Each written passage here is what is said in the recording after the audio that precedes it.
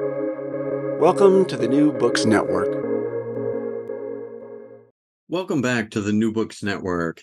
I'm Keith Kruger, one of the NBN hosts, and today we have the good fortune to be joined by Gregory Goalwin, professor of sociology at Aurora University. Dr. Goalwin is trained as a sociologist and historian of global politics and specializes in the study of identity formation in and around borderland regions, places in between, and on the boundaries of national communities. Much of his research is focused on the Middle East and Europe, with particular emphasis on religious nationalism and migration flows in Turkey, Ireland, and Syria. The professor's research has been published in Social Science History, the Journal of Historical Sociology, and the International Journal of Politics, Culture, and Society, among others. His first book, Borders of Belief, Religious Nationalism and the Formation of Identity in Ireland and Turkey, was published by Rutgers University Press in July of last year. Given the relevancy of his research focus, combined with his insightful and nuanced narrative, we are indeed fortunate to be able to talk with him today about his new book and the broader perspective of its implications. In a recent review in the peer-reviewed journal Contemporary Sociology, the book was described as providing a rare comparative analysis of a case of Christian nationalism in Europe, Ireland, with a case of religious nationalism outside Europe, in Turkey, to highlight important theoretical lessons that cut across very different cultural and regional contexts. In other words, an important and insightful perspective for helping us make more sense of the historical context of our global geopolitics. Professor Goalwin, Greg, thanks so much for taking the time to talk with us today about your recent book and your research more broadly. Thanks so much, Keith. It's a pleasure to be here. Thanks, Greg. Let me start by asking you to share a bit about your training as a sociologist and historian. Can you tell us how you came to your interdisciplinary approach at university? Absolutely. So it's true. My background is tremendously interdisciplinary.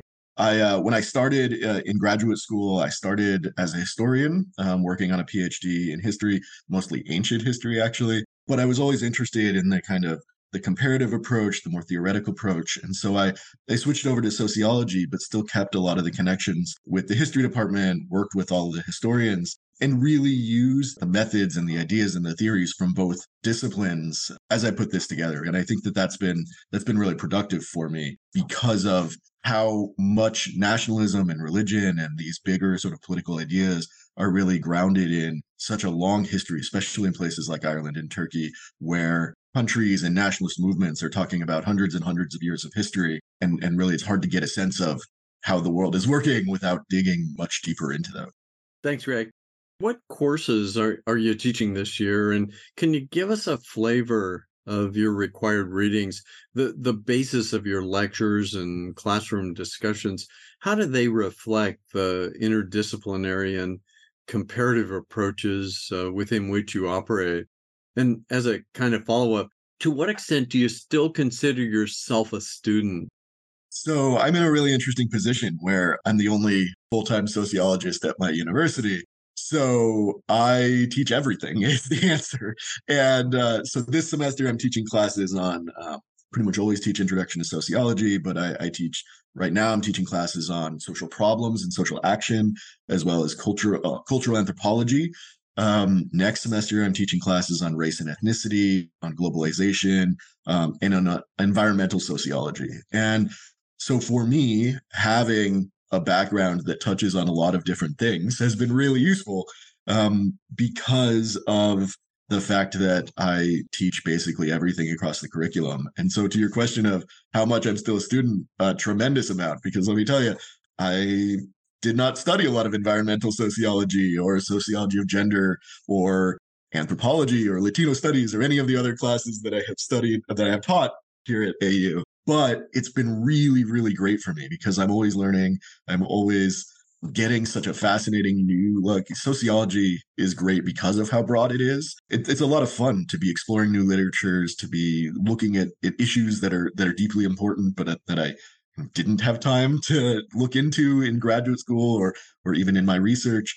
So I'm a student a lot, and that also encourages me to add readings and to ask questions and assignments of my students that also cuts across those sort of disciplinary lines and the field lines and things like that. So I'm really big on looking at the global dimension of a lot of the things that we do here in both as sociologists, but just as people in the United States. So I'm always pushing my students to look globally, to think through some of the histories of the things that we talk about when we're talking about, for instance, race and ethnicity or gender and sexuality.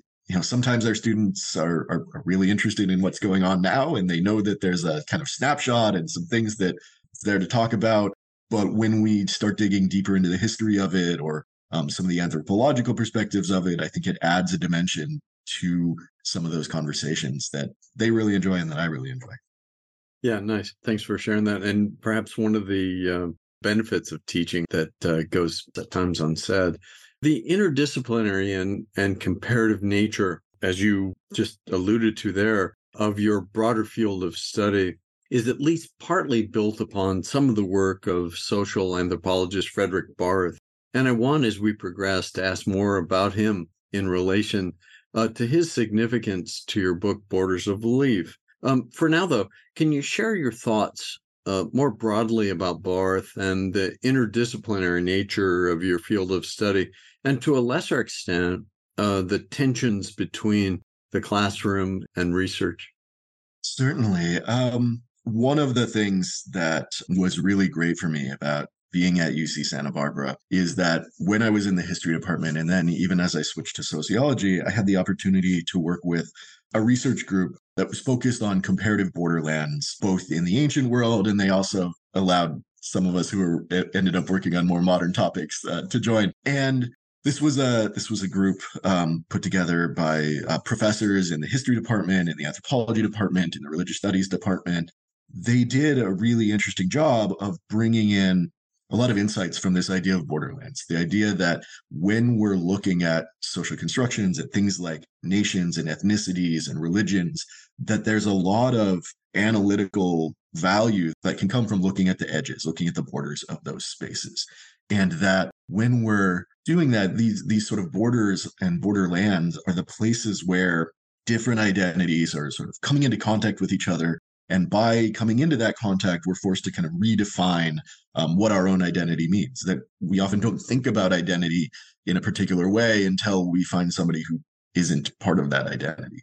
And so this draws a lot from research on the Southwest U.S. borderlands and North American borderlands. And this research group has taken it and applied it to places like ancient Rome and ancient China and a lot of other places where we see lots of cultural contact. And one of the most interesting sort of thinkers in this mode is Frederick Barth, who, as you mentioned, is an anthropologist who is particularly interested in the relationship between different groups and how people come to define what they're thinking of, even when they're thinking of identity. One of the things that he pioneered was this idea that when we're sort of brushing up against these other cultures or religions, we take cues from the difference that we see. And he made this argument that it's more about the boundary being set than it is about the sort of cultural stuff that boundary encloses. It's less about what it means to be of a particular ethnic group or religious group than it is to be different from people who are in some ways considered part of the outgroup. And so I think that type of looking at boundary formation and construction rather than just saying, oh, we're something here and the people over there are something different is really good as a foundational way of thinking through identities like nationalism and religion and culture and things like that. And so I draw a lot from those attitudes. Yeah, nice. And, as a corollary, I suppose, to that question, in the 2002, the Halle Lectures at the Max Planck Institute for Social Anthropology, Frederick Barth, in his lecture, gave an overview of the history of anthropology in Great Britain and the Commonwealth.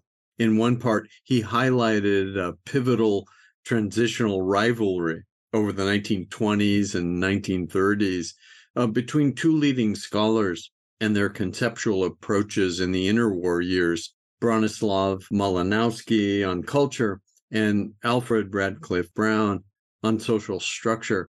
And I thought you'd find this interesting, and I quote, "The differences between these two figures were deep and pervasive, ranging from personality through basic scholarly style to the particulars of their concept of function and the anthropological theory it undergirded, whereas Radcliffe Brown worked narrowly and systematically to build a discipline of coherent concepts, methods, data, and theory. Malinowski had remained in the flow of ever-changing cross-disciplinary impulses, responding to world issues and cosmopolitan intellectual life in a continuing conversation with his students." End of quote.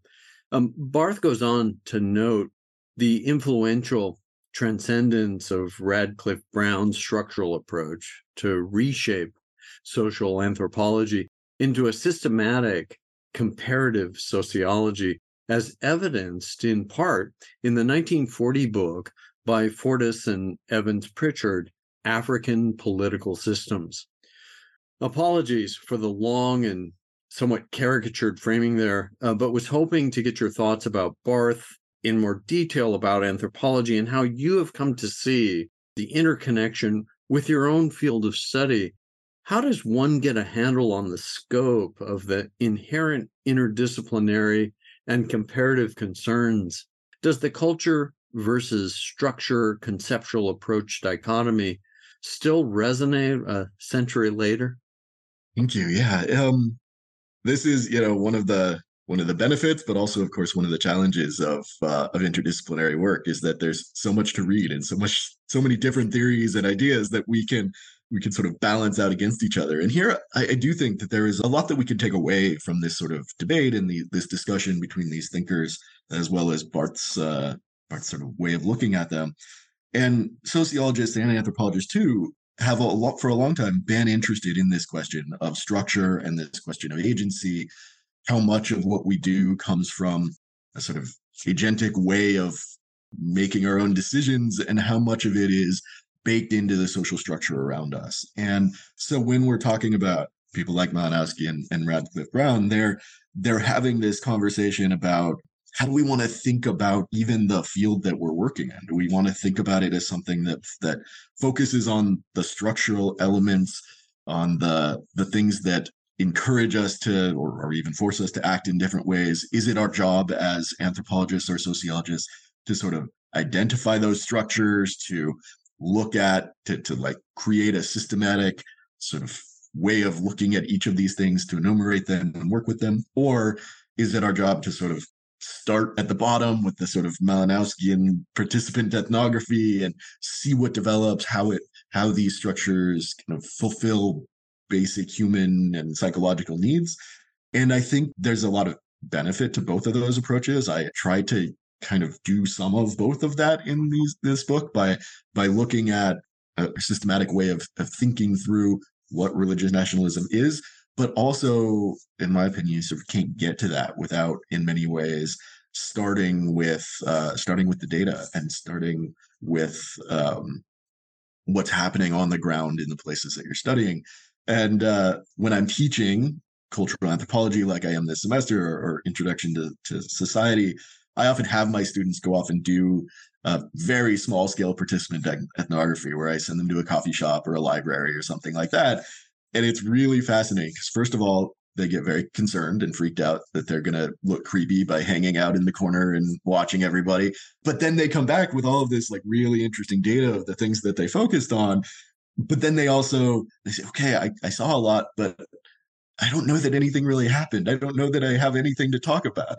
And so that's the part where we start to move from, okay, what's going on, to can we come up with, certainly we can't come up with general social laws from one coffee shop observation, but can we start to think about the meaning behind these things and how people are organizing? And what does it say about us as a society or as a culture that this is how people act in certain situations and this is how people don't act in those situations?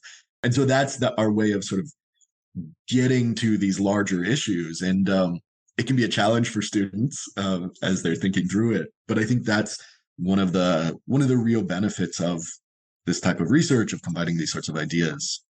While we're talking about teaching and broader thoughts on your field of study, much of your research is focused on the Middle East and Europe, including an emphasis on religious nationalism.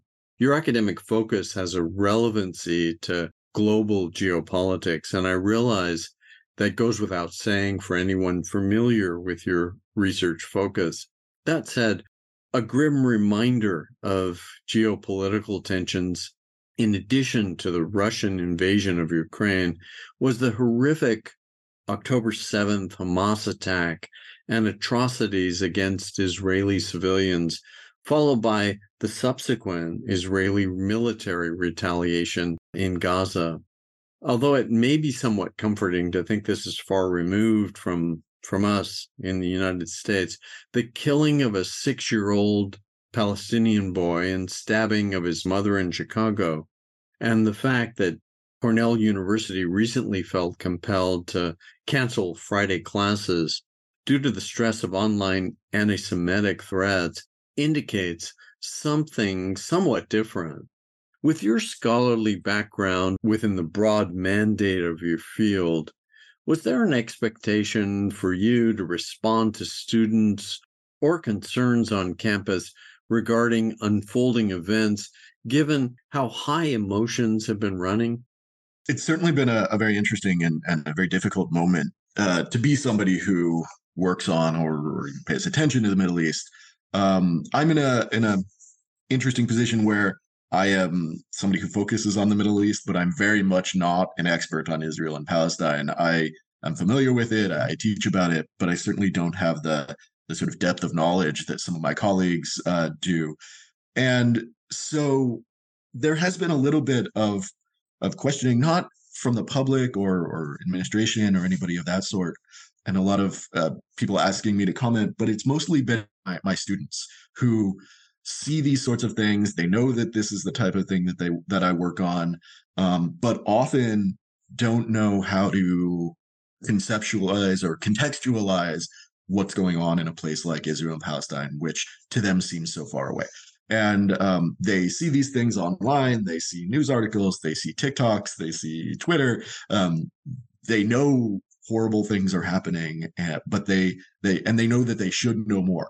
And so I have had in all of my classes people come in and say, "Can we talk about this? I know that people are calling on social media for us to have an opinion, for us to take a side, but I don't feel like I even know enough to take a side.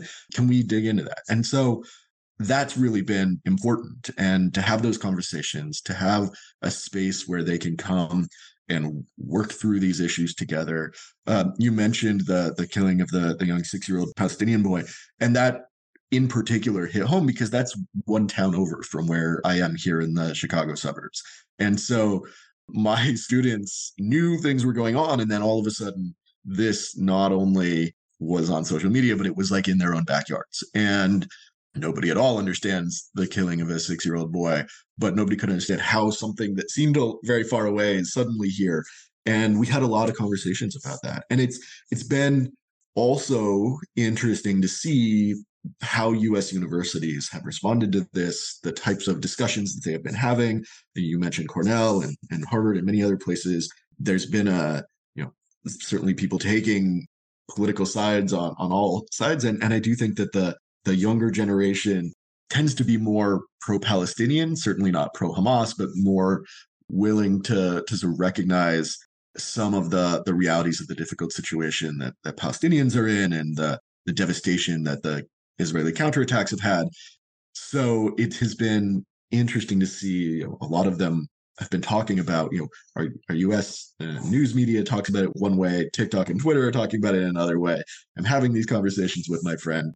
How do we juxtapose or reconcile the fact that there are bad things happening on both sides, and we're being pushed to take a stand. And how do we do that? And how do we think through the long histories of it? And so I've had some really, really fruitful conversations, which is why I think having those conversations is so deeply important, because there are things that our students need to talk about. And if they're not talking about it in a classroom, or if universities are being pressured not to allow that type of discussion and debate, we really lose a lot, I think. Speaking of which, the student demonstrations at Columbia and Harvard, the student organizations signed letters stating that the Israeli government should be held entirely responsible for all the violence. In some ways, the backlash that followed was more controversial, with mobile billboards reportedly near both campuses showing pictures of student signatories and news of law firms apparently rescinding offers of employment. No doubt the details in these retaliatory efforts are more nuanced, but seems indicative of the kind of zero-sum binaries underlying current U.S. polarization. Do you agree with that characterization? And are there any relevant parallels in your own studies in terms of better understanding, or at least contextualizing this moment? I do. And the role of universities in this discussion has been really interesting, both in the sort of relationship with their students, the relationship with the U.S. government, the Israeli government. Isaac Herzog, the president of Israel, sent a letter to a lot of universities encouraging them to sort of shut down a lot of criticism of Israel on campus, saying, yeah, debate's important, but make sure that it's not straying into anti-Semitism or anti-Israeli politics. And I do think that, certainly this conflict has been framed in very sort of zero-sum black and white frames. And of course, any situation is way more complicated than that, let alone this one, which has, decades or centuries of backstory to it that really complicates the issue. But I do think that here in the United States, we are sort of primed towards thinking in zero-sum terms, the sort of you're with us or you're against us, that gets right at some of these sort of boundary formation and bordering processes that I talk about, the things that say, like, you're part of our group or you're not part of our group, and that is going to create a fundamental dividing line between cultures and political ideals and things like that. And when we're talking about things in the Middle East, we have a lot of interest in them here in the United States, perhaps not a lot of deep knowledge, certainly amongst sort of the lay population. But I think we see that across the board in a lot of our politics lately, of a very polarized, very identity focused way of thinking about politics. People like me think one thing, people like you think another thing. And that's one of the things that I study in Turkey, in Ireland. How do we get to the idea that people have to have a certain political belief to be considered somebody like me, or a religious belief to be considered somebody like me? And where do we draw those lines? Why do we draw those lines? What is the importance to us socially to think in those terms? And in this case, I think it's important to be able to sort of have multiple ideas in our minds at once, that both sides think that they have a compelling argument, just like both sides in our politics often think they have compelling arguments. And in Israel Palestine, here it's difficult sometimes for us to think that, oh, okay, we can condemn terrorism, such as the Hamas attack, while also recognizing that a lot of the Israeli efforts are very different in scale, in effect, in the toll that they're taking on Palestinian populations. And also that, again, this attack didn't come out of nowhere, that there are historical instances of violence on both sides that this plays a part of, and that it is a reaction to.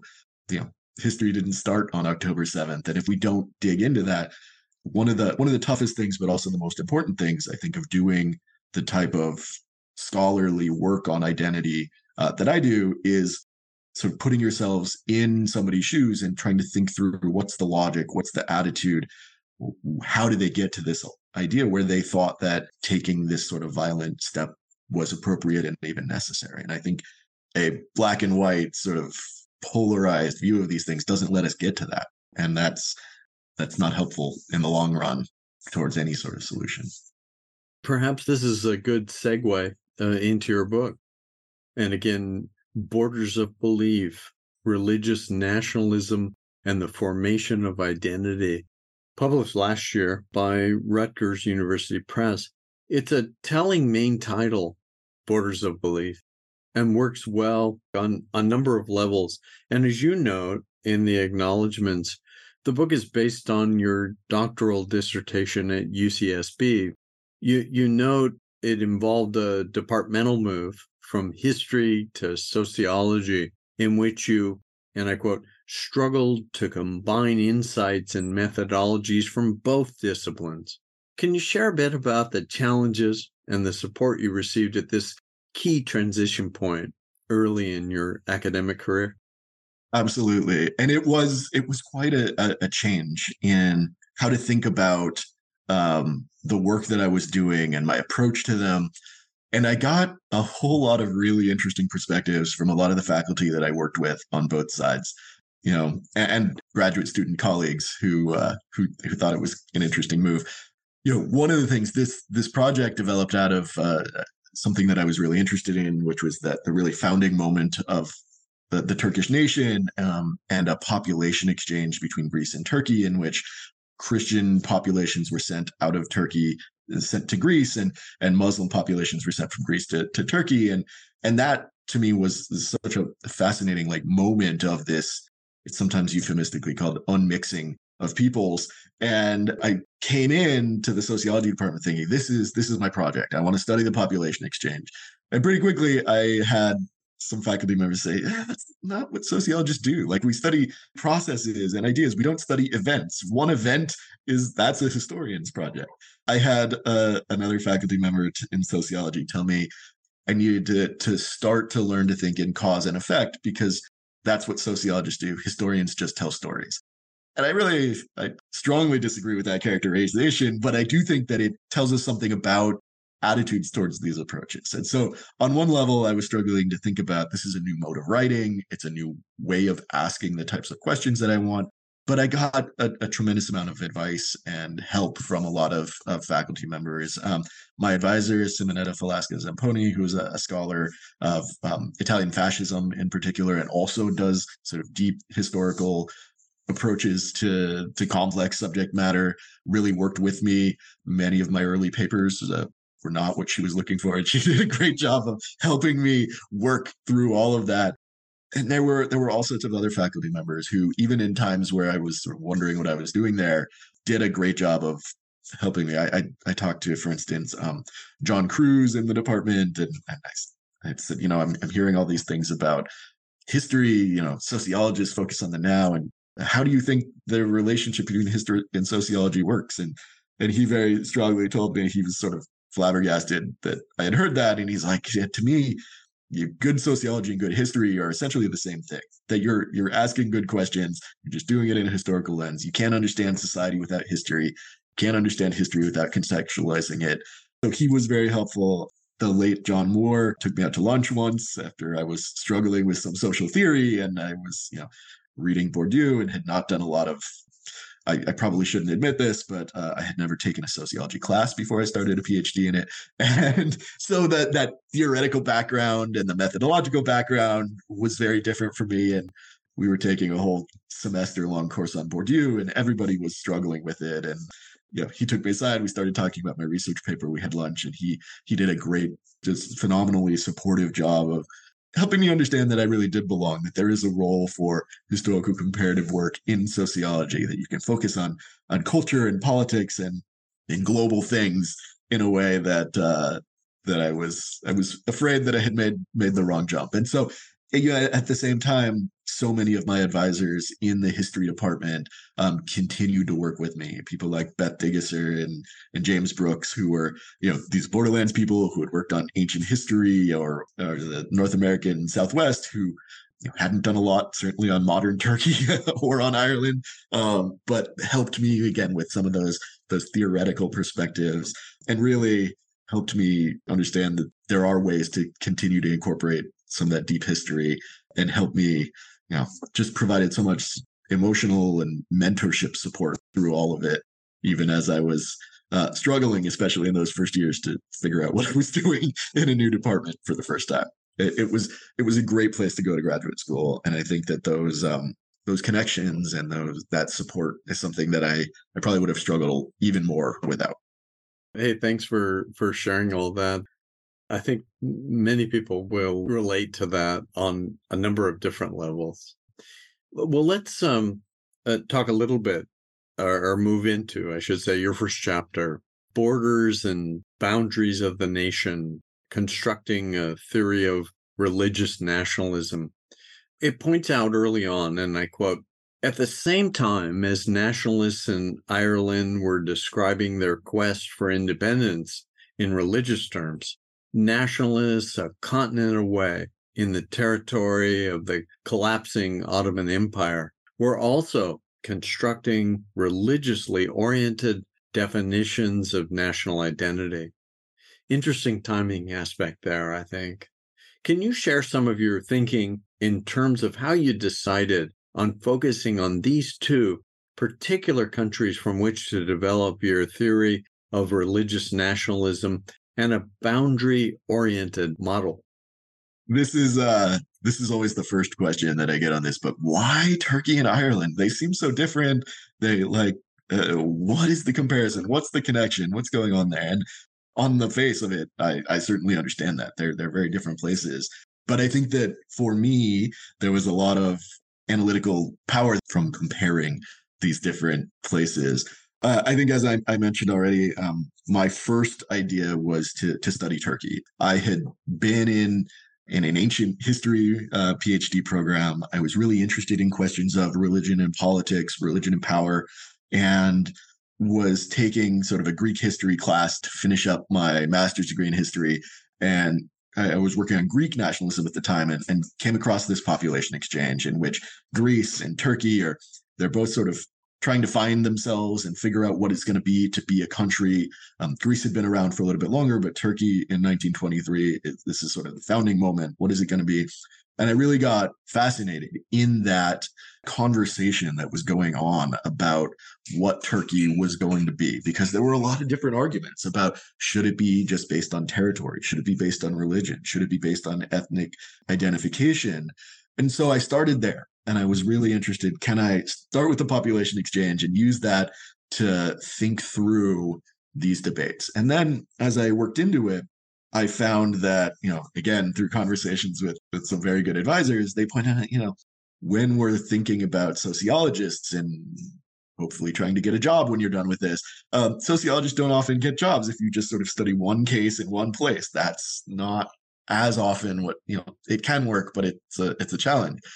And so they said, if you're going to be a historian, you also need to be a comparativist. And I started looking for places that offered interesting contrasts to Turkey. And I had already done some work on Ireland, but I considered some other places. I actually considered Israel and Palestine as another case. And I had another advisor suggested maybe Russia as a place. But I decided on Ireland because, as you mentioned, they're both going through this process at roughly the same time. And they're both dealing with really interesting and kind of strange relationships with colonialism, where in Ireland, you had sort of a place that had been colonized by the British, but also as part of the British Empire was responsible for helping colonize other places.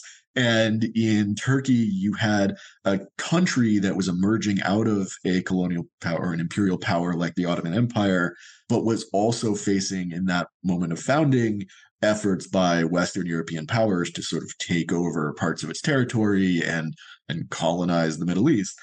And so that was really interesting to me as a foundational level. But I was also really struck, and one of the things that I most wanted to do was find two cases that illustrated different aspects of religious nationalism. And often when people have worked on religious nationalism in the past, there has been a really strong emphasis on Europe, and especially on European Christianity. And when often that takes the form of deep case studies of particular places. And when comparative work happens, it's often between different Christian countries or different European countries. So there's some good work comparing, for instance, Ireland and Poland and Greece, three of the most religious countries in Europe, and saying what's going on here. And that's very important work. But I wanted to compare that with a case outside of Europe, because outside of Europe, the conversations about religious nationalism have looked very different. There have been case studies of places like India and even, the United States or South America. Nationalism studies has had a long history of almost an ethnocentric vision of nationalism, which is that if it's here at home, and it was mostly European and American scholars doing this, here at home, we have a good version of nationalism. We have a civic version of sort of openness, and everybody, as long as you aspire to the ideals of the United States or France, then great, you're one of us. And those same nationalist thinkers have often had very negative views of nationalism in other places, arguing that it's ethnic or religious focused, it's very atavistic, and that's a bad way of nationalism, saying, oh, if you're not my ethnic group, you don't count. And it turns out when you get right down to it, it's way more complicated than that. And European and American nationalisms have plenty of ethnic and religious and exclusionary sorts of attitudes in them. But what I was really interested in doing because of that is flipping that script on its head. So I picked a European case that is often pointed out as one of the prime examples of religious nationalism. It's a place where religion and ethnicity have mattered deeply and have led to violence. And I picked a place outside of Europe, in Turkey, that has often been framed as a sort of secular civic nation. It's sometimes, again, by European and American scholars, pointed out as the sort of the way other Middle Eastern countries should try to be, because it's based on sort of a civic sense of identity. And of course, once you dig into both of these cases, neither of those is entirely true.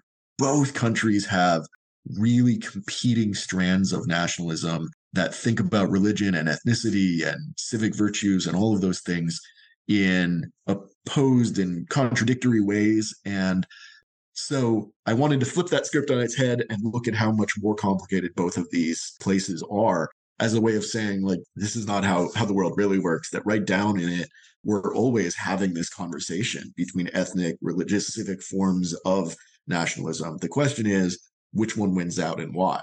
And how do we get to that point? So that's the sort of genesis of the project, is doing things a little differently, a little bit backwards from what some of the expected work has done. And maybe a good thing. One of the subsections in your first chapter, group boundaries, chains of memory, and the complexity of social identity, opens with recognition that the study of religion and nationalism are not only challenging, but the importance of their associated traditions can make them difficult to conceptualize. Can you talk about the key points you make here, especially in relation to how your work extends the boundary-making approach and the significance of group closure mechanisms? Religion and ethnicity and nationalism are often things that, certainly outside of academia, just in the world of politics and society, are things that we often kind of take for granted. They are things that we just assume there's something called the United States and that it means something to be American. And the same thing, that there's something called Christianity or Islam, and that we have this kind of vague sense of, oh yeah, I know what it means to be a member of that group. And we often take those for granted because they are so kind of such fundamental parts of our identity that we don't even need to think of them. We kind of just know it when we see it. And that makes it hard to tease out sort of the fundamental ways of thinking about these. Ernest Gellner, the sort of famous nationalist theorist, once framed this as, having a national identity is as natural as having a nose and two ears, right? It's just what's expected of us. And if we don't have one, then we have this sense that something catastrophic has happened. And that's certainly problematic framing, a little bit ableist, but it gets at kind of, I think, the essential truth of how a lot of people think about this. Like, I'm just American, right? That's just how it is. And so getting at trying to understand where it comes from. How did we come up with the idea that there is such a thing as being American or being Christian, and how we decide that being American is different than being somebody of a different country. Nations are inherently bounded. That's kind of what nations and countries do. They're dividing lines, sometimes with actual fences and walls that say, if you're on this side, you're with us. If you're on the other side, you're not. And so I've always been interested at the development of those identity processes and how we get to the point where we have put those dividing lines in place and where we decide those dividing lines should be. Why here, not there? Why do we consider some people with us and some people against us? And so for me, that boundary making approach is really fundamental, because that's where sort of the actual processes of decision making, sometimes conscious, sometimes unconscious, are happening, where we're saying, religion matters, politics matter, and I know that because of this, and I know that because that person is different. And so that's where I'm trying to extend on this. And one of the things that this boundary making process, the stuff from Barth and some of the other thinkers that I pull on, has often talked about this in terms of ethnicity and nationalism. And those are the topics that people have really talked about in this lens. And so I wanted to extend that by looking at religion too, because religions are these important phenomena in our society, these important aspects of society, but they too can be constructed, or they are social forms that we've decided are going to divide us in one way or another. And so figuring out what that is, how we come to a sense of being Christian is important in this way, and you have to have this, and it matters. And you can be distinguished from people who are not Christian or not Muslim in this way, and that matters for us politically, is really what I was interested in. You introduce something called social identity complexity theory that some listeners may be familiar with, and point out its usefulness as a means of unpacking the concept of religious nationalism. Can you explain what it is, and why is it useful in terms of boundary formation, and more importantly, the connection to your new theory of religious nationalism?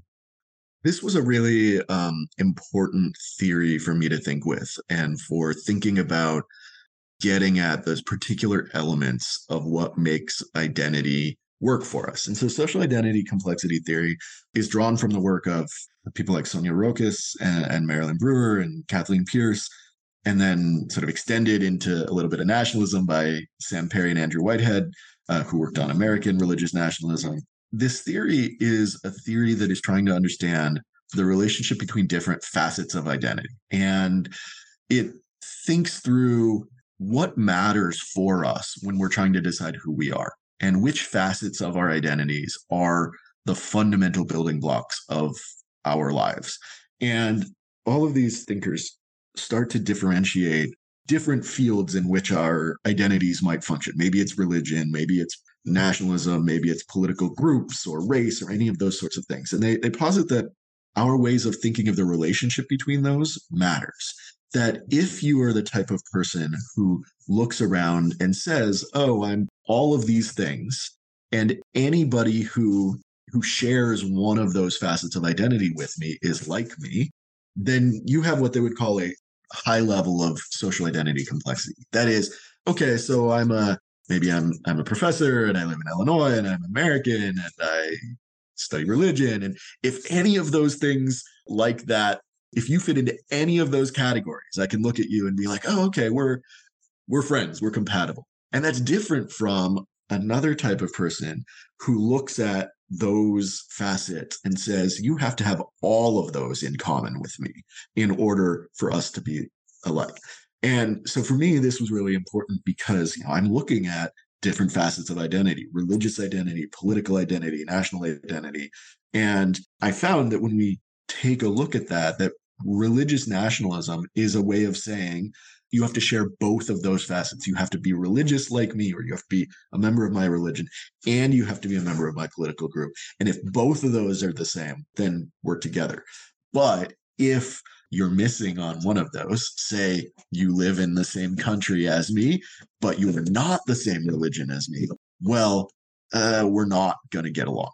And so To me, that was a really interesting distinction of, are we combining and we're saying this is a comprehensive look at, well, all of the facets of our identity, or are we picking out one or two that say, if you're not sharing that identity with me, you don't count? That to me was really useful for religious nationalism, for looking at the relationship of all of these different aspects.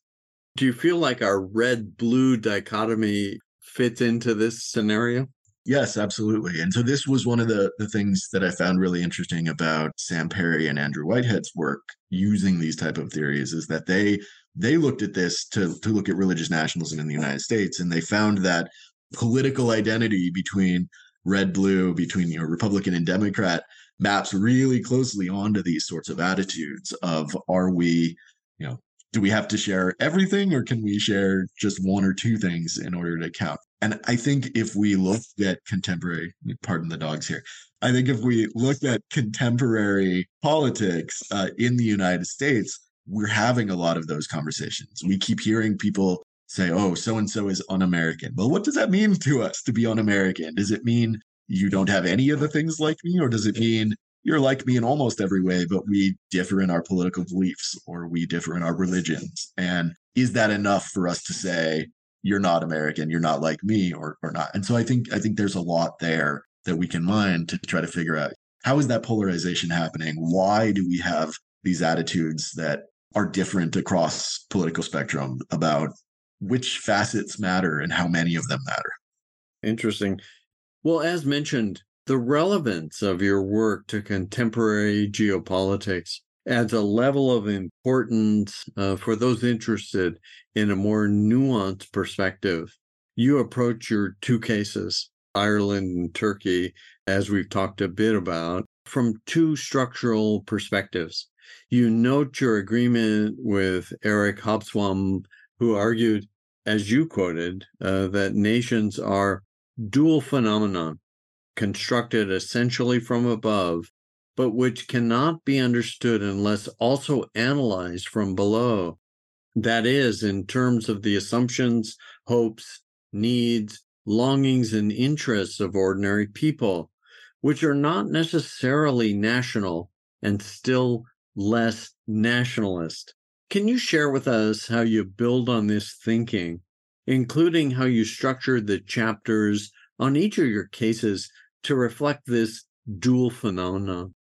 This was really important to me because it can be the case that we focus a lot on the sort of top-down approach. We think about what presidents and prime ministers are doing, about how we make laws, about all of these sorts of things. And I really wanted to make sure that, especially when we're talking about how these boundaries are formed, we can look at the political decision making that's drawing some of those lines. For instance, the conference, the peace negotiations that led to that quote unquote unmixing of people, in which we're sending Christians one way and Muslims another way. And certainly those are really important. But I was also really interested in, what does that mean for the people on the ground? When are they thinking about national identities and religious identities? For most of us in our day-to-day lives, yeah, those identities matter, but they matter in certain times, in certain places. And the rest of the time, we sort of go about our business and we go to work and we, have families and we just try to live. And so I wanted to know, how much does this trickle down into the population? Are they getting sort of messages from political leaders saying you have to believe this and not this? And how much actually is this something that is created from the ground up? That are these political decisions a reflection of something that's actually going on in society, where people are already feeling these distinctions and are treating each other according to these ways? And then we're sort of building on that to think through this. So when I wrote each case study, I wrote 2 chapters on each, in which I separated it out. I started with the sort of top-down big picture. Here's what's happening in politics. Here's what the elites are doing. Here's how those decisions are being made.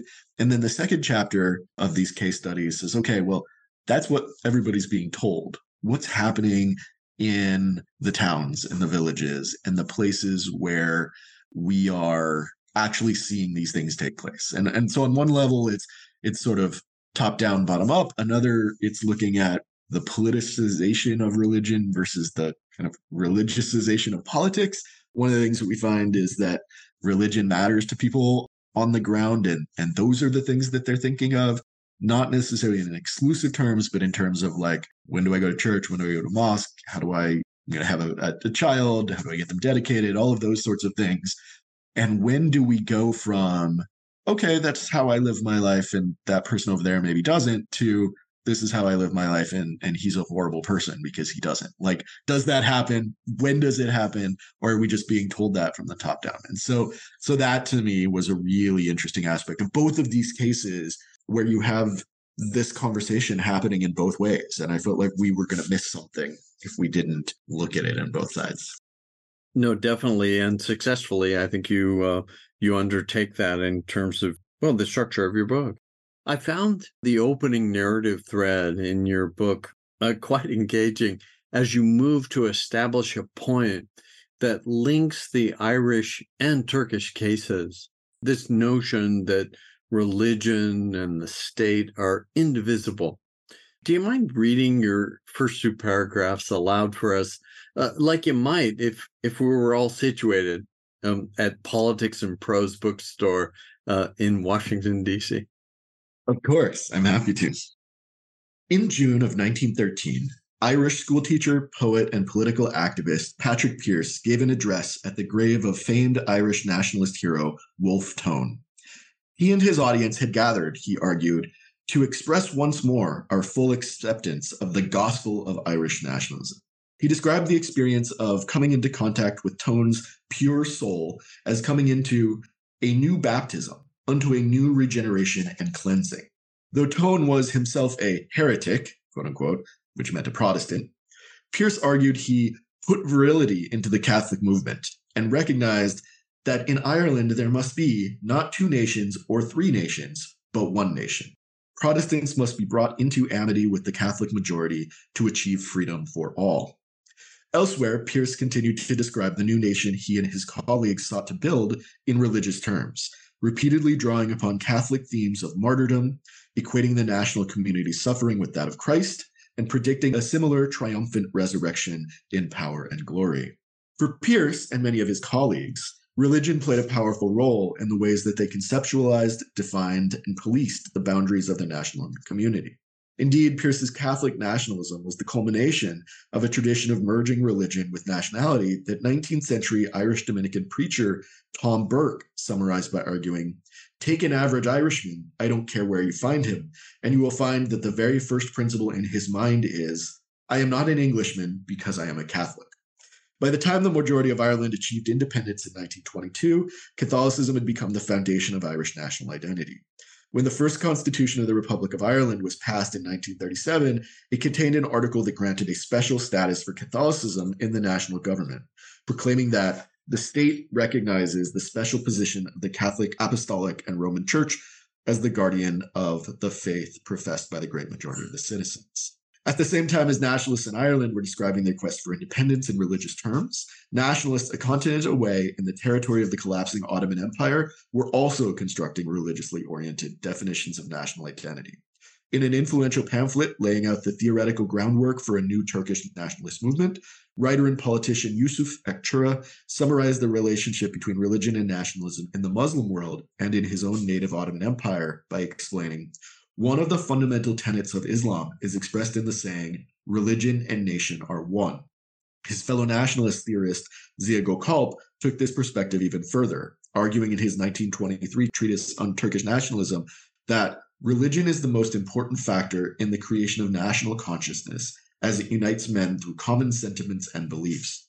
It is because of this that genuinely religious men are those who have national fervor, and that genuine nationalists are those who believe in the eternity of faith. Such religious passion is important, he argues elsewhere in the work, for after all, in truth, a man desires more to live with those who share his language and religion than with those who share his blood, for the human personality does not dwell in the physical body, but in the soul. Thanks so much, Greg. There's so much there for readers to consider at the outset. In 2018, the Cambridge University Press journal, Social Science History, published your paper titled religion and nation are one, social identity complexity, and the roots of religious intolerance and Turkish nationalism. Do you mind sharing a bit about the connection here between this coalescing of religion and state and how social identity complexity theory and religious intolerance combine here? How does this help you in turn connect both your Turkish and Irish cases? This was my first effort at putting together that social identity complexity idea and some of these themes. And in some ways, it was really interesting for me to think with, because most of the other work, pretty much all of the other work looking at social identity complexity as a theory, tested it using quantitative measures and used pretty much only contemporary, like, snapshots of what's going on at a particular time and place. And so I wanted to see here, can I take this theory and can I use it in a historical way? Do we know enough about places like Turkey in the 1920s or Ireland at that same time period to be able to figure out how people are thinking about the relationship between their different facets of identity? And I focused specifically on Turkey here because Turkey, as it's becoming a new country, is in a really fascinating place where the Ottoman Empire had been deeply, the structure of politics and society were deeply inflected by religion. And as Turkey is trying to emerge out of that Ottoman Empire as a modern nation state, the founder of Turkey, Mustafa Kemal, and later Ataturk, was trying to frame and trying to create a country that in his mind was going to be explicitly secular and build off some of those traditional ideas of European secular civic nationalism that we've talked about. And it really struck me that as he is making these arguments and putting into place a lot of social and political reforms to try to get Turkey to that place, there are still a whole bunch of policies and a whole bunch of discussions that are explicitly using religion.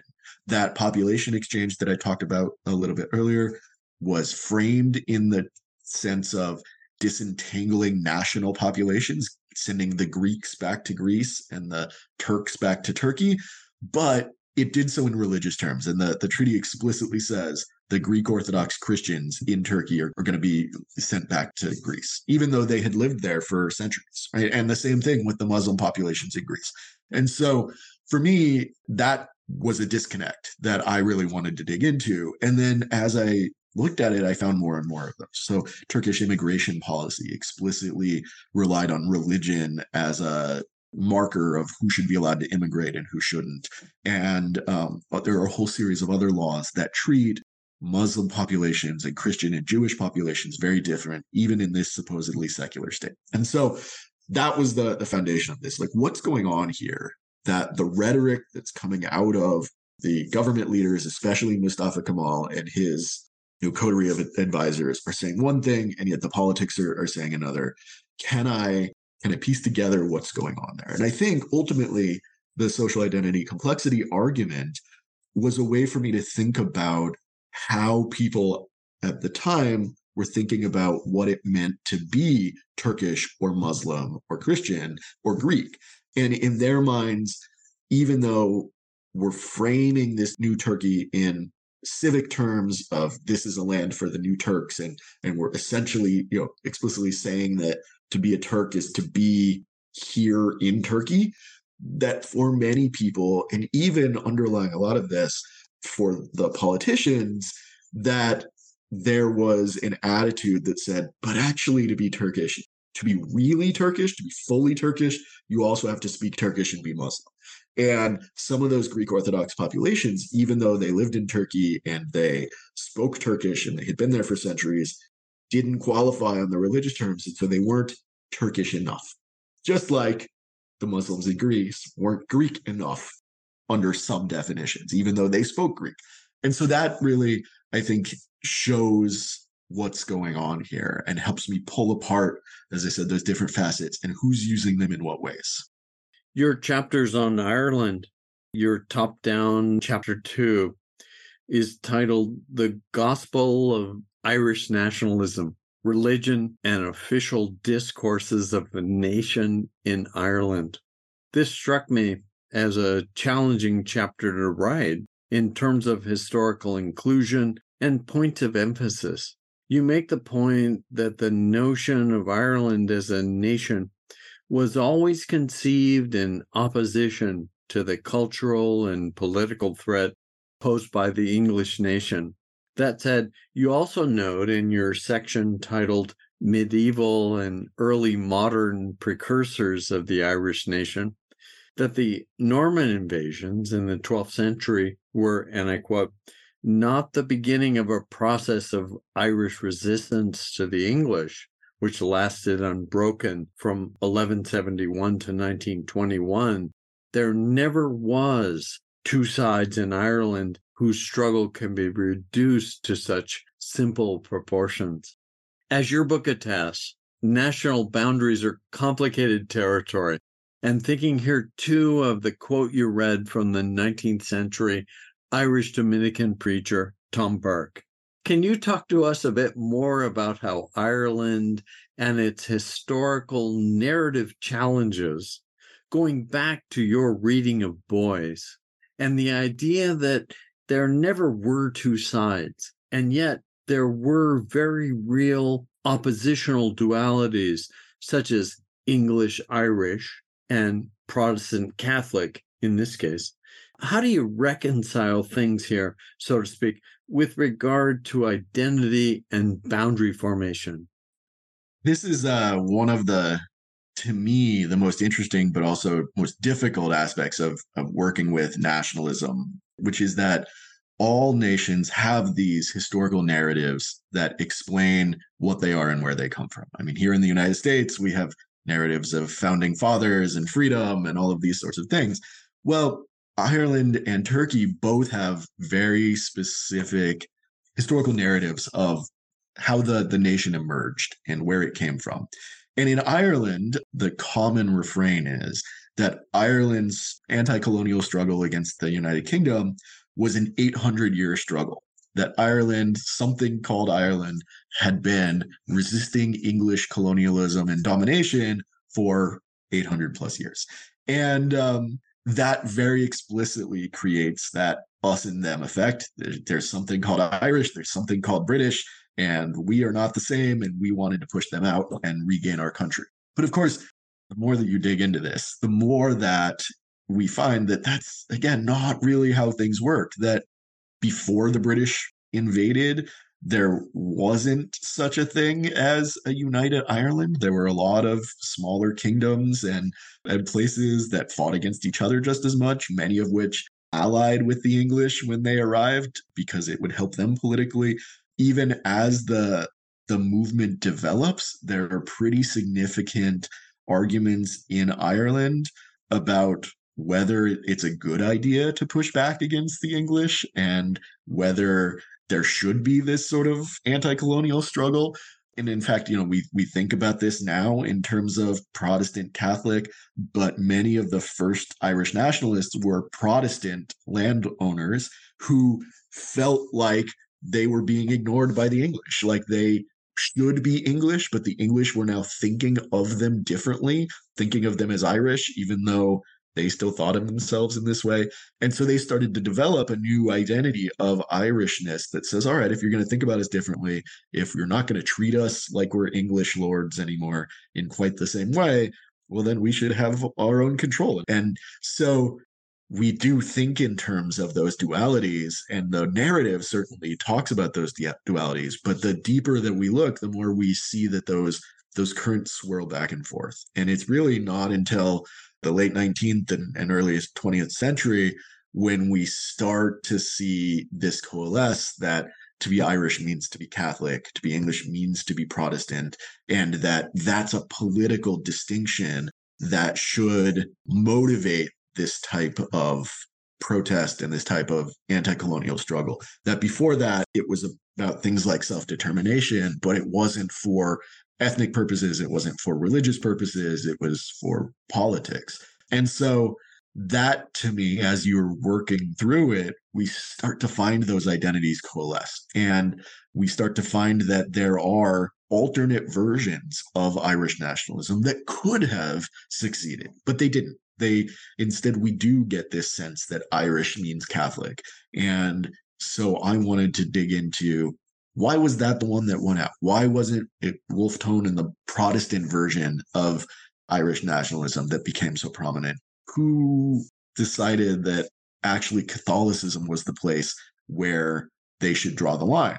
And a lot of that goes back to Patrick Pearse, who has such evocative language that I use throughout here, the gospel of Irish nationalism, as he pointed out, the virility of the movement. He's the one who really melds that sort of apocalyptic Catholic us or them attitude with the politics. And there are others doing this at the time that really suddenly make, oh, right, this is a religious distinction that should matter.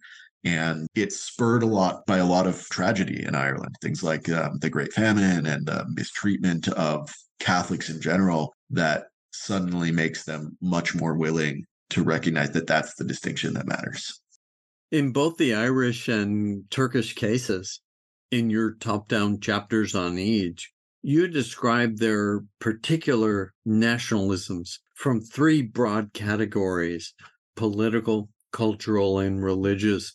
There is much for readers to explore within those headings for both the Irish and Turkish cases. But as you shared earlier, in keeping with the Hobsbawmian dual phenomenon, you juxtapose those chapters with on-the-ground perspectives, as we've talked a bit about and you've shared. And I want to ask you a question about the Irish theater movement within Chapter 3, as it fits into your larger analysis of your section, Memory, Trauma, and the Gaelic Revival, the rebirth of the Irish nation. Can you talk a bit about your observations regarding the contrasting public reception of Synge's 1907 Playboy of the Western World, a comedy with a play by Yeats and Lady Gregory, the 1902 Kathleen Ní Houlihan, historically set within the Irish uprising of 1798? It is most interesting as you position the Gaelic revival as driven by two camps, linguistic and literary, both utilizing theater. This section then transitions to your subsection, from culture to religion, Patrick Pearse and religious apocalypticism, which are narrative back to your book's beginning that you read to us. Can you share how the cultural nationalism embedded in the Irish theater movement leads your line of reasoning back to the Easter Rising and Patrick Pearse's mystical religiosity and blood sacrifice? It's a long way from Playboy of the Western World, or is it? Yes, thank you. This is a part of the book where I'm looking at those different trends of nationalism, about what's going on that sort of leads to Ireland coming up with what we think of now. And right, we sort of have these different versions of it. You have political nationalism that says we should have self-determination. You have cultural nationalism, then eventually we get into religious nationalism. But this cultural nationalism, this idea that there is something different about Irish culture from being English, and that is something that should be celebrated and should define a national identity, is really important here. It's really important in Ireland. It's also important in many other places. But you have this Gaelic revival, this explicitly cultural focused movement in Ireland that says we want to celebrate being Irish and we want to celebrate the distinctiveness there. But the problem with that is that there were two groups, as you mentioned, who couldn't quite agree on what is it about being Irish, or what is being Irish, and what does it mean to celebrate that. And so you have some group, some people who are celebrating Irish stories and Irish ideas and Irish history, but they're doing so in English because they say at this point, most of Ireland speaks English. If we try to not focus on that and speak in English, then we're not going to have any movement at all. And then you had another group that explicitly goes to the Irish language, and they say, Irish language is distinctive, and we can't ever hope to have a cultural and political movement for autonomy if we're doing it in English. English is a language of the colonizers. And so if we're doing it in English, we're using their language and their terms to describe ourselves. And that's never going to get us where we want to. And so you have this sort of literary movement and this linguistic movement, and they're not necessarily opposed to each other, but they're doing the same things in very different directions. And these types of plays that come out of this, as there's this recentering and refocus on culture, plays and music, the theater end up being a really important, and literature in general, end up being a really important sort of vehicle for this. And these two plays are really kind of interesting moments in which we're seeing, on one hand, it looks like, oh, these are plays written by elites, so this is the elite perspective of it, but they very quickly get into trouble if they're not doing what the population wants. So that first play that you mentioned, The Playboy of the Western World, is a play that pulls from a lot of the authors, sort of wanders around Ireland, comes up with Irish stories from different places on the island, and melds them into a play in a way that they felt kind of was going to create a vision of Ireland. And when it opened, it was met with a whole bunch of riots of people who thought that this was a slur against Irish womanhood and the religiosity of Irish Catholics, because it was kind of, in their minds, almost too realistic, a trend towards realism that focused only on some of the negative aspects of Irish character. Whereas Kathleen Ni Houlihan is a sort of much more mystical play based on historical legend. It personifies Ireland as Kathleen Ni Houlihan. It's all about this young boy or young man who sort of is called off to sacrifice and martyrdom as part of this uprising and rebellion. And the title character, Kathleen Ni Houlihan, who is Ireland, is portrayed initially as sort of this old aged woman who's sort of struggling and is not healthy. And then when she convinces, or when the young man is convinced to go off to war to defend her, she looks back and she's a young shining beauty, rejuvenated by the blood of Irish martyrs. And this play was met with wild applause because it speaks to that historical narrative that we've talked about. It speaks to the rejuvenation. Again, what was being rejuvenated is always up for question. Was there ever really an Ireland there that we could call something distinct? Maybe, maybe not. But it spoke to that narrative of this sort of mystical, aspirational vision of a rebirthed Ireland that people want to hear. And I think that does fit in with a lot of the Peircean emphasis on martyrdom and blood and the apocalyptic. He very closely ties sacrifice and sort of the Catholic ideas of crucifixion and the resurrection, as Ireland has been suffering, and it will rise again like a phoenix from the ashes. And so that it's very much speaking to a cultural attitude at the time of this is what we want and this is the way forward. And so it's really fascinating juxtaposition right there in these two plays. Thanks, Greg. It makes for interesting reading. Regarding analytical approaches, can you talk to us about how you, and I quote, follow new trends in decentering the study of religion from American and European Protestantism?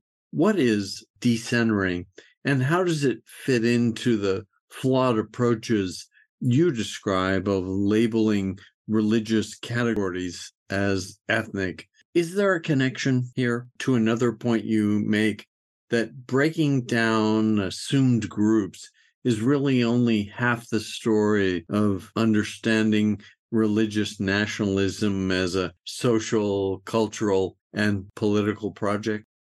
Absolutely. This is a trend in religious studies of looking at, one of the things that many scholars of religious studies have been recognizing is that for a long time, much of the discipline, just like nationalism studies and just like a lot of sociology in general, much of the discipline has been focused on the United States. And there's some There's some reasons for that, like people in the United States that want to talk about the US and their research subjects are readily accessible and things like that. But there's been often a focus on the United States and especially Protestantism in the United States, that there's a long tradition, even somebody is like Max Weber way back when, thinking about Protestantism and how these attitudes of that particular religion shape the US and our understandings. And there is a fear among some sociologists and some religious studies scholars that when we base everything around that, when we only have theories that are constructed with thinking about Protestantism and thinking about the United States, that we miss a whole lot about how religion works in other religions and in other places, and that religions can be very, very different, but still be religions and still be important. And so this movement towards decentering religion has asked scholars to look beyond the US, beyond Protestantism, and start to look at what it means for us to be thinking about questions not through the lens of things like congregations and church attendance and the type of stuff that Protestant studies here in the US are focused on, but look at it in its own terms. Look at what religion looks like on the ground, and in my case, how it intersects with politics in very different situations and very different times and places. Let me, at this point, reorient us back to Frederick Barth. You noted the Norwegian social anthropologist's influence on your work to some extent already, but can you share with listeners his important point about boundaries as metaphor? In your section, Group Boundaries, what does he mean when he argues that, and I quote, ethnic cultures are an effect, not a cause, of group-making processes? Ethnic boundaries make the group, not the cultural stuff it encloses. This, I think, is one of the most important intellectual contributions that Barth offers us, which is that, getting back to this idea of these sort of very natural identities that we don't think too much of, often, if we're not digging into the details, we think that our identities are made up of the specific cultural aspects that we share. So, for instance, I'm American because just celebrated Thanksgiving, and the difference between me and somebody across the border in Mexico is that I speak English and they maybe don't, or that we can think, that the dividing lines are in place because there's a difference between me on this side of the line and somebody else on the other side of the line. And so that those borders match up with established communities. What Barth wants us to think about is that often those boundaries are doing things to construct those differences. They're not a reflection of the differences. They are causing us to think about each other differently. And when we put a line in the middle, now what matters is the line and not what the cultural stuff that it includes. So, for instance, I do speak Spanish, but I am on this side of the line. And so I think of myself as American, not because the language matters, but because regardless of what language I'm speaking, I'm on this side of the line. And so I'm American. And for him, when we're thinking through that, that's a really important shift of perspective, because now the boundaries matter. We need them to define ourselves, not because they're a reflection of some sort of natural difference. And that changes a lot, because for him, ethnic groups change, and what it means to be an ethnic group might develop over time. But as long as the conception of difference is there, then we are still going to think of it as an ethnic group, think of it as a nation, and we're not going to sort of go over into mixing of populations. And so that to me is a really important part, because I'm trying to think in this book and elsewhere of how those boundaries are formed. And so that leads me to a place where I don't start by thinking, all right, what's the difference between these two places? What does it mean to be Turkish? Do you have to have all of these characteristics? Well, what it means to be Turkish, and what we found is not to be Greek or not to be European or not to be Christian. And it's much more about the difference than it is the actual content and the actual characteristics. So identity is kind of defined in opposition rather than internally. Yeah, thanks for sharing that. Another influence on your work has been the sociologist Rogers Brubaker. Can you talk to us about the four ways he has argued that the relations between religion and nationalism can be studied? You write that most scholars of religious nationalism adhere to one of Brubaker's four premises. Before you lead into the differences in the field's parent literatures and some of the various scholarly approaches, and how it leads back into the research gap your book helps to fill in religious nationalism. Yeah, I think Brubaker's article here is really important because, again, we're getting back to this sense of trying to systematize what things look like. Can we find a particular set of criteria or a particular set of ways in which we think about these aspects? And he does a really good job of piecing apart. People either think of religion and nationalism as something similar, like they're both idea systems that motivate us, or he thinks about them as religions can help explain things about nationalism, or religion is a part of nationalism, or that there is a distinctly religious form of nationalism. And so he looks at these different ways and he starts to sort of piece out how things are working in different places. And that's a good start. But one of the things that I found is that often when we look back at some of the history of these processes, we find that like sociology of religion and nationalist studies talk past each other a lot, that they don't often engage with the insights that the others offer. And this is one example of an article where somebody does. And Brubaker is one of the foremost thinkers on nationalism and ethnicity and thinking through all of this sort of group boundary formation and whether we can get away from looking at groupism, like groups as if they're things, and instead looking at how we construct those groups. But one of the things that I found is that Brubaker himself and many other scholars of nationalism and of boundary formation have been really interested at looking at ethnic groups and national groups. Not so often have they looked at religious groups. And so I wanted to take some of these ideas, take some of the ideas from the sort of decentering of religion, bring them all together in a way that explicitly puts them in conversation with each other and forces nationalism theories to engage with how religion is intersecting here and how it's not. Nice. And as mentioned, you earned your doctorate at the University of California's Santa Barbara campus, and not far away from where Brubaker is at UCLA, a generation removed from another comparative sociologist who taught there for many years, Michael Mann. Listeners may be familiar with his 4-volume Sources of Social Power, among others.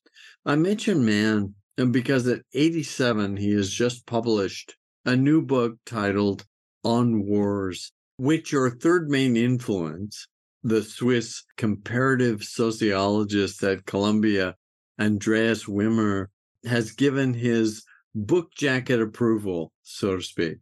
Wimmer draws on Brubaker extensively, but also a bit on Mann's work. Can you share with us how Andreas Wimmer built on Barth's work, his Brubaker connection, and his development of a comparative analytic? What are the key aspects and the implications of it for your own projects? Yeah, and actually, when I was switching from history to sociology, I almost went to UCLA to work with all of them. In fact, Andreas Wimmer was at UCLA at the same time, so all of them were in one place. And I strongly considered it, but ended up really feeling comfortable with where I was. But Wimmer has this really interesting approach of again that effort of systematizing, of categorizing, of trying to figure out what are the specific elements that matter here for boundary formation. And again, he's really interested in ethnicity and national identity. Has not done as much work on religion. The same with Brubaker and some of the others. And so Wimmer has a really interesting way of thinking about the types of characteristics, things like institutions, like power, like social networks that underlie a lot of these boundary formations, how we decide who's going to fall on which line of the boundary that we're putting into place is often built into these sort of institutions that run our societies, the networks of connections between people, and really who has the power to create these distinctions. And so for me, all of this was super important for me. And again, I wanted to take it and say, wow, like we're doing so much really important work on how ethnic groups are formed, how nations are formed.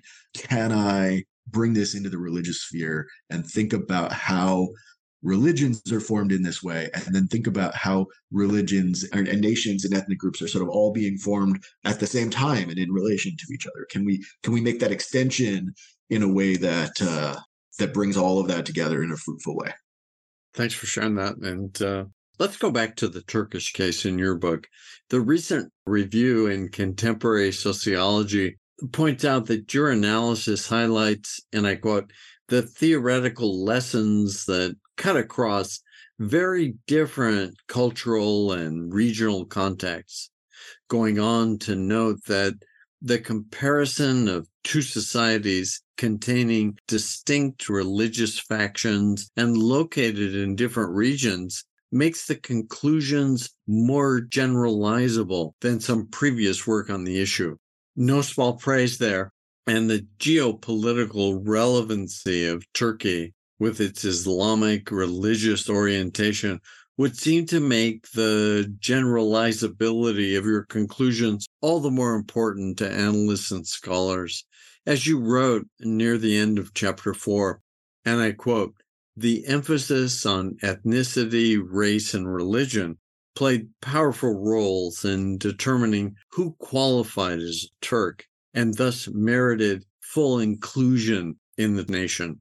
I mention that because in Religion and Nation Are One, Lived Experience and Everyday Religion on the Ground in Turkey, the 5th chapter, you examine the historical evidence as you analyze the connections between ethnicity and religion within the nation as a republic over a century of Ottoman and Turkish history.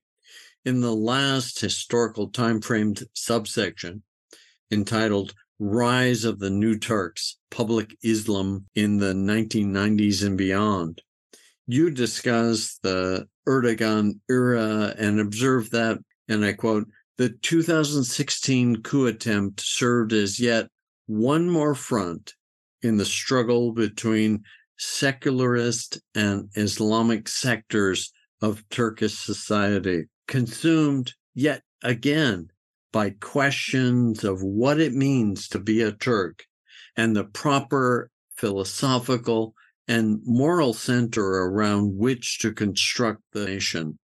Turkish politics has entered a fractious and difficult new period. Long lead in there, but trying to highlight the significance of your Turkish case. The question being, what does it mean today to be a Turk? And what is most important to a Turkish identity?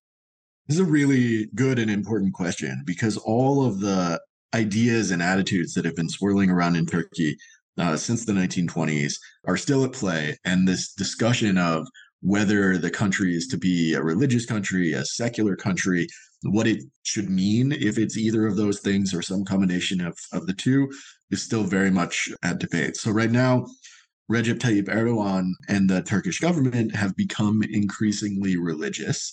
Erdogan has framed sort of religious identity and religious observance as a key part of national identity. There's been a whole series of laws overturning some of the secularizing processes of Mustafa Kemal.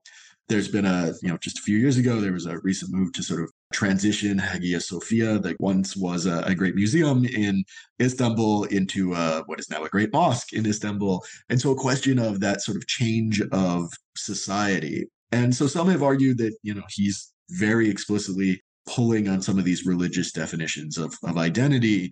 Others have even argued that he's looking for a sort of return to a kind of neo-Ottomanism, in which Turkey's playing a really powerful role in the Muslim world, not as an empire anymore, but sort of as a regional power that can throw its weight around and influence others.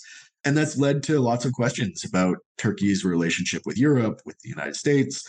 Those relationships kind of come and go, ebb and flow, as politics often does. And yet there's also been a lot of pushback from secular Turks who view this kind of more openness of public religion as a kind of betrayal, backsliding that's moving against some of the founding ideas of the country. And those debates continue to happen. Erdogan is very popular amongst especially religious Turks, but he's faced a lot of opposition amongst others. And so these sorts of things are still being worked out, as they are in so many places, like in Europe, here in the United States, where we think regularly about how much our religion should matter politically and how much it shouldn't. Good point. You end your book with this observation.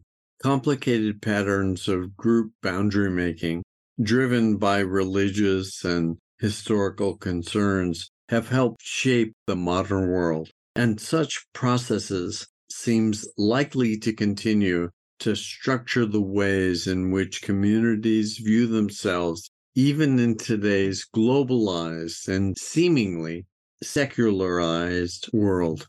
Coming back to Eric Hobsbawm, who pointed out in his The Age of Extremes that the Second World War was one of religion in modern terms of ideologies on both sides. In Man's The Sources of Social Power, his four networks of social power were economic, political, military, and ideological.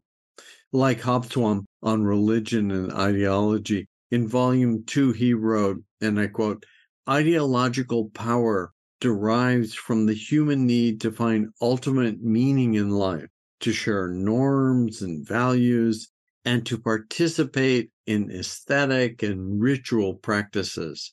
Control of an ideology that combines ultimate meanings, values, norms, aesthetics, and rituals brings general social power.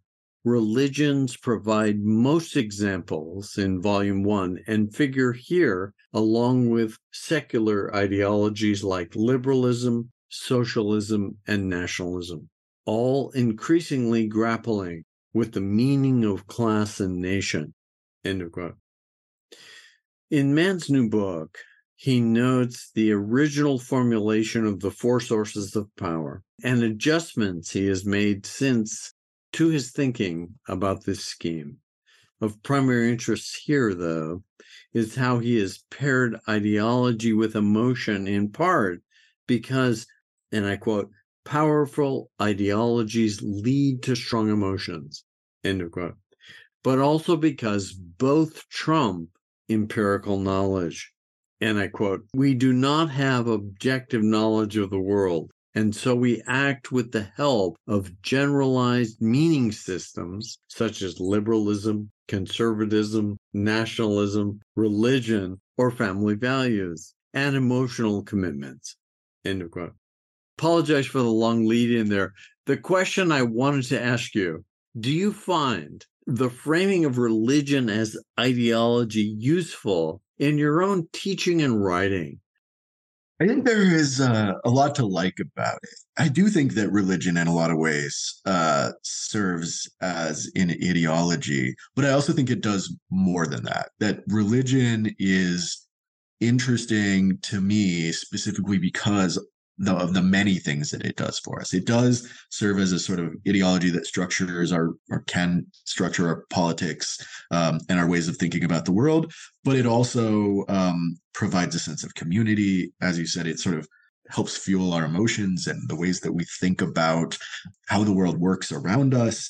And it also is a way that really speaks to something larger than ourselves, as nationalism also does. Both of these are phenomena that ultimately are ways of thinking about the bigger picture and our larger connection to the people in the world and the ideas around us. And so when we're talking about religion as an ideology, it certainly is that, and it's all of these other things as well. And it intersects with other ideologies like nationalism and secularism and liberalism in ways that make all of them more than what they are in and of themselves and provide ways of structuring even our very thought processes around the world. And so I think we can take a lot from that while also looking at it in so many ways in so many places in addition. Thanks a lot, Greg. At this point, let me ask, what do you work on these days now that you've had your first monograph published? So thank you. I'm continuing to work on Turkish nationalism. I've got some articles in preparation about that. I've increasingly started looking at some of the cultural dimensions of politics in the United States, which of course is all over the place right now. But my major project these days is, as I mentioned, the case of the reconversion of Hagia Sophia, the mosque in Istanbul, which was constructed as a Christian church in the 500s, became a mosque, then became a secular museum, and is now a mosque again. And so I'm sort of bringing together insights, again, interdisciplinarily from that early training as an ancient historian and my more recent training as a sociologist to look at the whole history of the building and to think about the symbolic potential of monuments and major places of worship like that. And so my next monograph is going to be looking specifically about that in the context of Turkey, but also in the context of Turkey's relationship with Christianity and with Europe and with the United States, and the global discussion about how we think about cultural heritage and who it belongs to and who it doesn't. Thanks so much, Greg. And once again, your first book, Borders of Belief, Religious Nationalism and the Formation of Identity in Ireland and Turkey, published by Rutgers University Press in July of last year. Relevant and useful research. And thanks for taking so much time to share your thoughts and insights on its connections within the broader scholarship. Thanks, Greg. Thanks so much, Keith. I really appreciate it. Had a great time talking about it all.